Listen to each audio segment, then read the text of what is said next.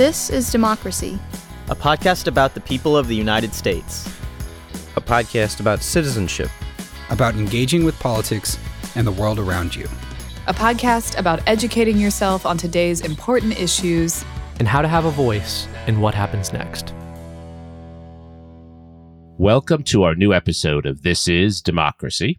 This week, we are going to discuss a perennial topic of congressional politics and a perennial debate within our democracy, one that's becoming perhaps more important than it's been in a long time. The question of whether the U.S. Senate should continue to have a rule for a filibuster, which allows a minority, a small minority in the Senate, to prevent legislation and other matters from moving forward. This is, as I said, an age-old question. It's central to American legislation and American politics, and we're very fortunate to have with us one of the leading scholars of Congress in general, and this topic among many others, my friend and colleague, Sean Thoreau. Good morning, Sean. Good morning, Jeremy. Sean is a professor in the Department of Government here at the University of Texas at Austin. As I said, he's an internationally recognized, widely published author and speaker on the various pathologies of the U.S. Congress. Sean has written 5 outstanding books, many of which have won awards. He began his illustrious career with the book The Power of the People, appropriately titled for a scholar of Congress. I guess that's the aspiration of Congress more than the reality. He then published a really prescient book in 2008, Party Polarization in Congress. Then another book that I really enjoyed reading. I read this book on a prize committee years ago, The Gingrich Senators, really one of the best books at explaining how Newt Gingrich and his generation transformed the U.S. Congress. And then more recently, The Great Broadening. And just this last year, a really important book for educating all of us about these topics, Congress, the First Branch.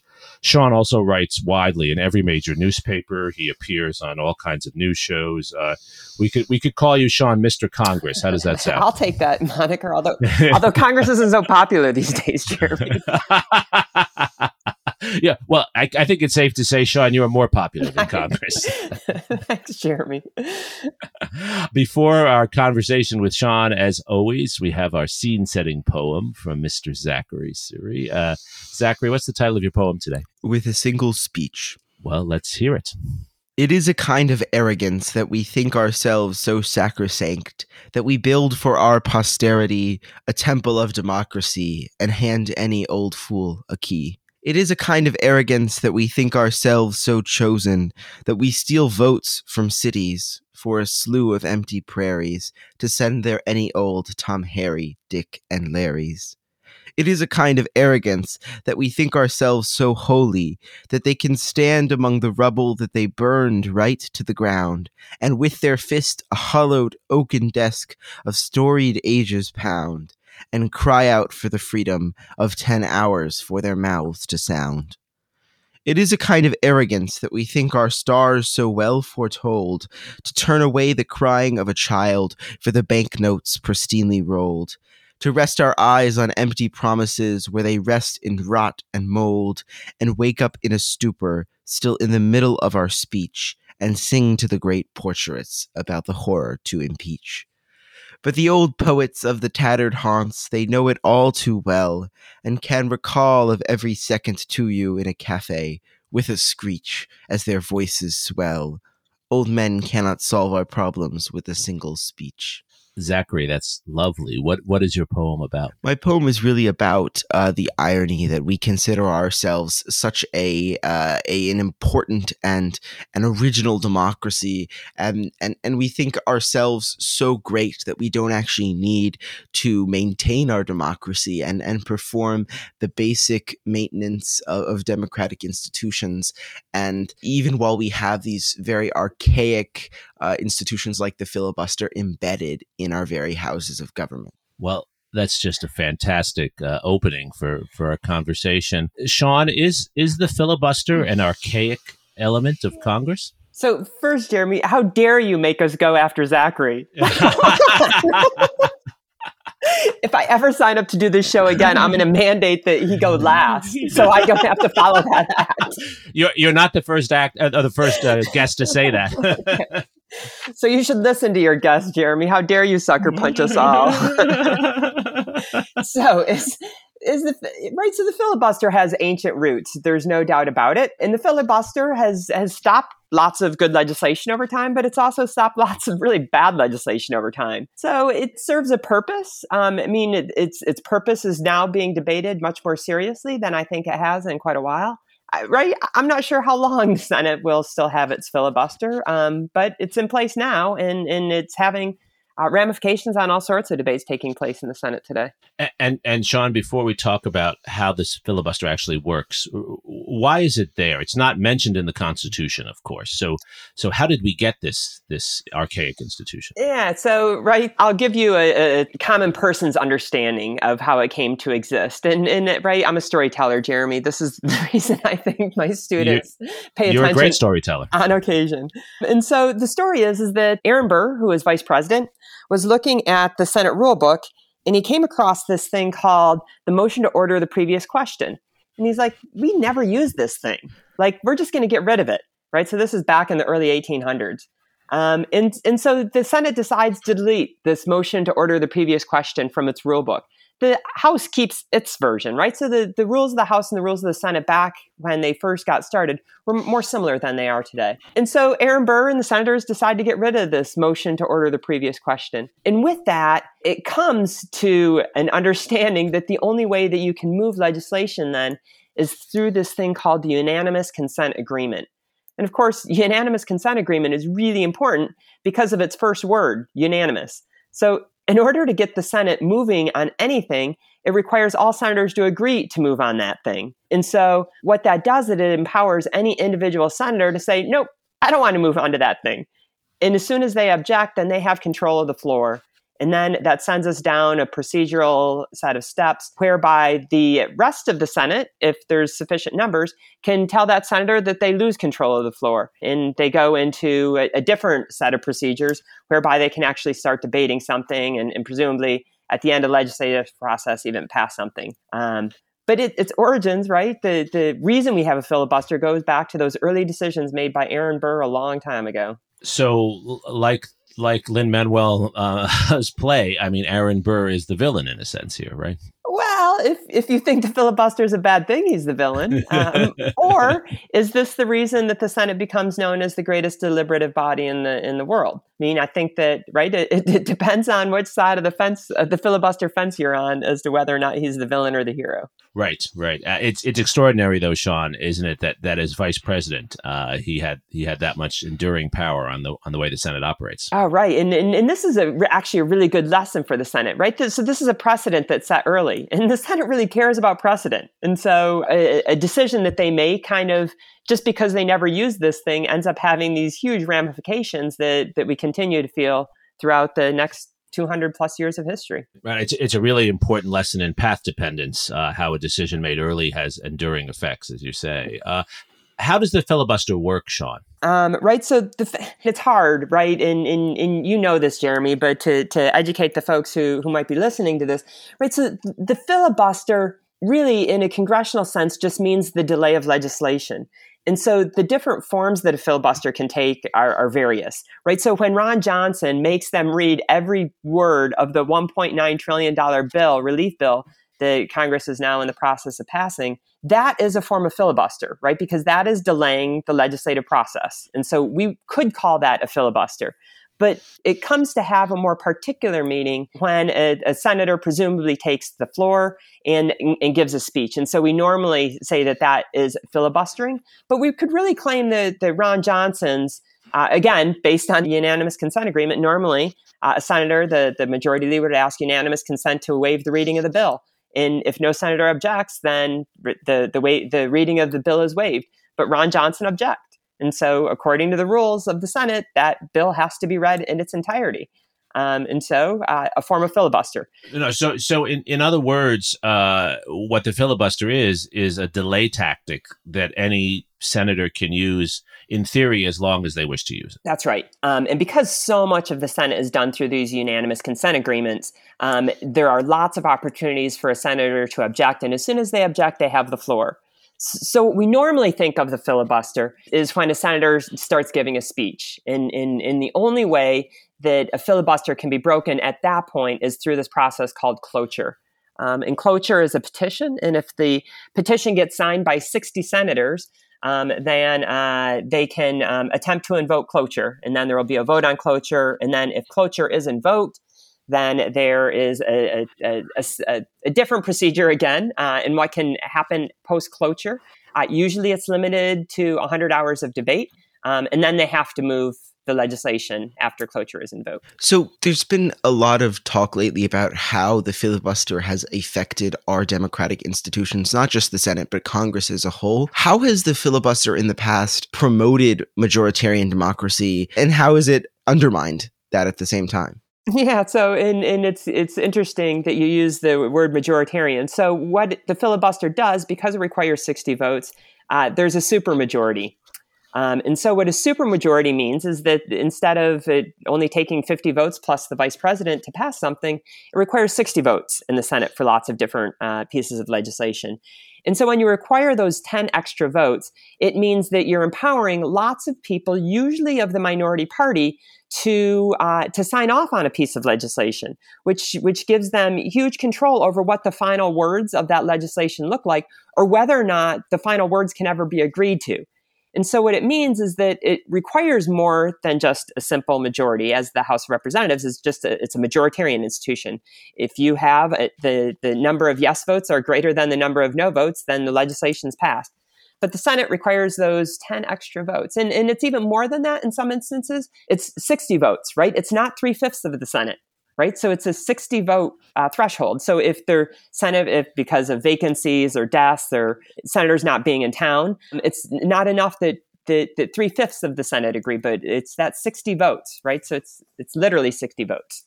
And Sean, as a scholar of Congress who studied this, I think closer than pretty much anyone else, when have been the moments when the filibuster has actually built consensus? That's the argument it seems to me you're making, that at certain moments it forces a party with 52 to actually reach out and find those on the other side, at least 8 of them, to go along with things. And one could see, in theory, the value in that. So what moments do you see as the moments when this has been a source of consensus building? Yeah, I mean, so I think that we could even just go back in a time and to a time that most of us remember, some of us more vividly than others, when the Affordable Care Act was passed. Because it required 60 votes, and the Senate at that time had 60 Democrats. And so what it meant was that every single Democrat had to be in favor of it, which meant that those moderate Democrats from Nebraska and Louisiana had a lot of power in shaping the legislation in order to pick up those last few votes. Now, in some ways, that piece of legislation was improved, particularly for the states of Louisiana and Nebraska. But in other senses, we could say that it required a broader consensus from the Senate as a whole, where if it only required 50 votes or 50 plus the vice president, we could have imagined that there might have been a more lively debate about the public option. But because it required those 60 votes, that was a non-starter for enough of those Democrats that it didn't happen. And if we go back in time, right, we can go back to the Civil Rights Act of 1964, the Voting Rights Act of 1965. If we're only talking about the number of yeses being more than the number of noes, then you don't have to have particularly broad conversations among senators to figure out what wording actually works for enough of them to pass the thing. But because of the supermajoritarian requirement in the Senate, it just requires a broader conversation. And this has ramifications absolutely on the Senate. But it also has ramifications on the House, because that legislation also has to be passed by the House. And if in the process they're moderating that legislation, then it means that perhaps it's not passing 218 votes to 217, but maybe it's passing 260 votes to 170. And so legislation that passes with broader margins usually is more sustainable. It's usually broader. It's usually has more buy-in from some of the people who ultimately might object to it. And so we think of it as being longer lasting. It's a great point, and you can see that certainly with the civil rights legislation that you mentioned, going back to the 57 Act that Lyndon Johnson, the Senate Majority Leader, muscles his way through, and then, of course, the 64 Civil Rights Act and the 65 Voting Rights Act. What's striking about those examples, Sean, which are terrific examples, is you're right, the legislation gains more permanence from having to go through the filibuster threshold. But it also, historians, I think, would argue, took much longer to get that legislation. And Jim Crow, and of course, before that, slavery, last a lot longer than they might have otherwise because of the filibuster. So you can see both sides. Would you agree with that? Oh, absolutely. Right. So in part of the arguments that we're hearing today is that the filibuster should ultimately be revoked from the rules of the Senate for perhaps most importantly because of its racist past, right? So we don't get legislation on civil rights until the late 1950s and 1960s, in part because of the filibuster and the power of the supermajoritarian requirement in the Senate, that there was no way that you could get sufficient number of senators to pass something, even though there might have been 51 votes much earlier. How does an effective majority leader do this? I mean, what do we learn from someone like Lyndon Johnson? We certainly learned that the majority leader, we learned this from Mitch McConnell too, is incredibly powerful in the Senate. But it just seems today, when the majority leader's main role is whipping his or her own party, how have they in the past been able to get through this threshold? What have they done? Right. So it means that they're talking to their members, but because it's rare that we have a party having 60 votes just on its side of the aisle, it also requires them to have conversations across the aisle. And so what it means is that there has to be a far more open dialogue between the majority leader and the minority leader than we might otherwise think. And so good majority leaders are keeping their caucus together, which minimizes the number of votes they're going to have to get from the other side. But they're also making sure that dialogue happens. What we see happening, though, interestingly, especially over the last 10 or even 15 years, is that there is another set of senators that feel particularly empowered because of the supermajoritarian requirement, and they come to be known as gangs, where they form a group, a bipartisan group. And usually the number of people in the group is explicitly tied to the number of votes that it will take to invoke cloture, so that 60 vote threshold. So if the Democrats have, let's just say 55 votes, then the gang will be a gang of 10, because they know that they need 5 Republicans, and so they usually form it in a bipartisan way. So 5 Republicans, 5 Democrats. But if the Democrats only have 53 votes, then it would require a gang of 14, because you need 7 Republicans and then the 7 Democrats that they're negotiating with, ultimately, to try and pass legislation. And so what the filibuster does is it means that the conversations have to happen across the aisle in a way that certainly since January 6th in the House of Representatives, there's almost no conversations happening across the aisle, even though, right, Nancy Pelosi's threshold isn't that much bigger than Chuck Schumer's threshold in the Senate, but she's able to just with her votes alone, pass legislation where it doesn't require her to talk across the aisle in the same way that it does Chuck Schumer. So I guess, Sean, this is what puzzles me, because it seems that over time, in most periods, these gangs that are formed, as you say, to control getting through cloture, getting the 60 votes that are necessary, they've generally had a moderating influence on legislation, because they usually are a mix of Democrats and Republicans close to the middle. Someone like a Senator Joe Manchin today from West Virginia, who's probably closer to the middle than many other Democrats would be in the Senate, or Susan Collins, I guess, on the Republican side from Maine. And they've had an enormous amount of influence on legislation over time. But it seems in the last decade that hasn't happened. And it seems as if the filibuster is being invoked more often than not just to stop any deliberation, for example, on gun control, to stop deliberation on voting rights. Is that a newer phenomenon? And if so, why? So it is a newer phenomenon. And so what's happening is that the parties are sorting at the same time that they're becoming more polarized, which means that there are far fewer Democrats representing Trump voting states and far fewer Republicans representing Biden voting states, which means that the senators are less cross-pressured, which means that forming cross-party coalitions has become exceedingly more difficult. So we used to, right, if we go back to even Richard Nixon's impeachment, the average percentage that the Democratic candidate for president, so in this case, McGovern, would have gotten among states represented by Democrats was exactly the same as states represented by Republicans, right? So you had lots of Republicans who were representing Democratic-leaning states. You had lots of Democrats who were representing Republican-leaning states. And so those types of conversations happen much more easily when the constituencies maybe are cross, when the senators feel cross-pressured from their constituencies and their parties. But what we know is over time, there are so few, right? So the two that you've already mentioned are two of the most obvious examples. And the next closest ones are really tough to come to, right? Pat Toomey in Pennsylvania, right? Ron Johnson, Wisconsin, where the Democrat wins by, right, a fraction of a percentage point. And so we don't think of them as being nearly as cross-pressured as Susan Collins representing Maine or Joe Manchin representing West Virginia. And at the same time, the margins in the Senate have decreased. So in order to get 10 Republicans to go along with something that Joe Biden and Chuck Schumer and the Democrats want, you have to get to a pretty conservative Republican representing a pretty Republican voting state.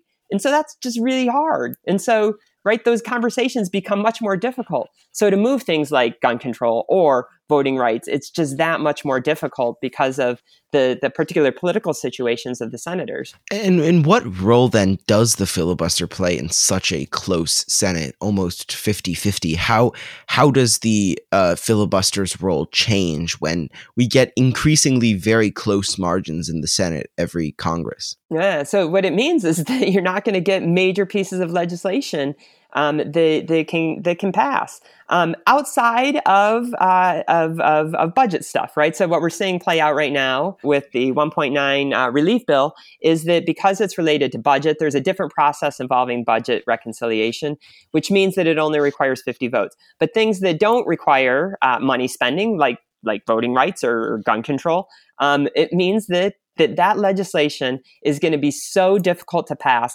that many of us just can't even imagine, right? So perhaps there's at the margins changes, but you're never going to get a big thrust of new gun control or protection of voting rights, the re-emboldening of the Voting Rights Act of 1965 after the Supreme Court opinion. You're not going to get huge immigration reform. The Senate is a very stability-inducing place, right? So it also means we're not going to get big changes from Congress to Congress, right? So right now the Democrats have a majority by Kamala Harris's vote. And if in 4 years the Republicans have the same majority, we're not going to get big flips in legislation because of the supermajority requirement. So over time, Sean, I think as a consequence of a closely split Senate for quite a while and the difficulty of getting major legislation through, there has been a chipping away, right, of the filibuster. The budget reconciliation itself, I think, is one example of that. Certainly, as I recall, the Democratic Party under President Obama eliminated the filibuster for judicial appointments short of the Supreme Court. And then, of course, the Republican Party under Donald Trump eliminated the filibuster for Supreme Court nominees, which is how Trump was able to nominate and appoint 3 different members of the court. Do you foresee a continued chipping away of the filibuster? Do you foresee an elimination of it? Or just leaving it as it is? So, Jeremy, I think the filibuster's days are limited, right? So, again, the filibuster in the strictest sense, of course, delaying legislation is always going to happen, right? But this process that we've been talking about, especially most recently, its days are limited. Right now, I think that the filibuster is still on the books because of a couple of senators. So Kristen Sinema and Joe Manchin said that they like the filibuster. In any type of process to get rid of the filibuster would require a majority vote. And so the Democrats don't have it right now. So if the Republicans take control of the Senate after the 2022 election and they get it by a couple of votes, I think that it continues to exist only because they don't have unified government.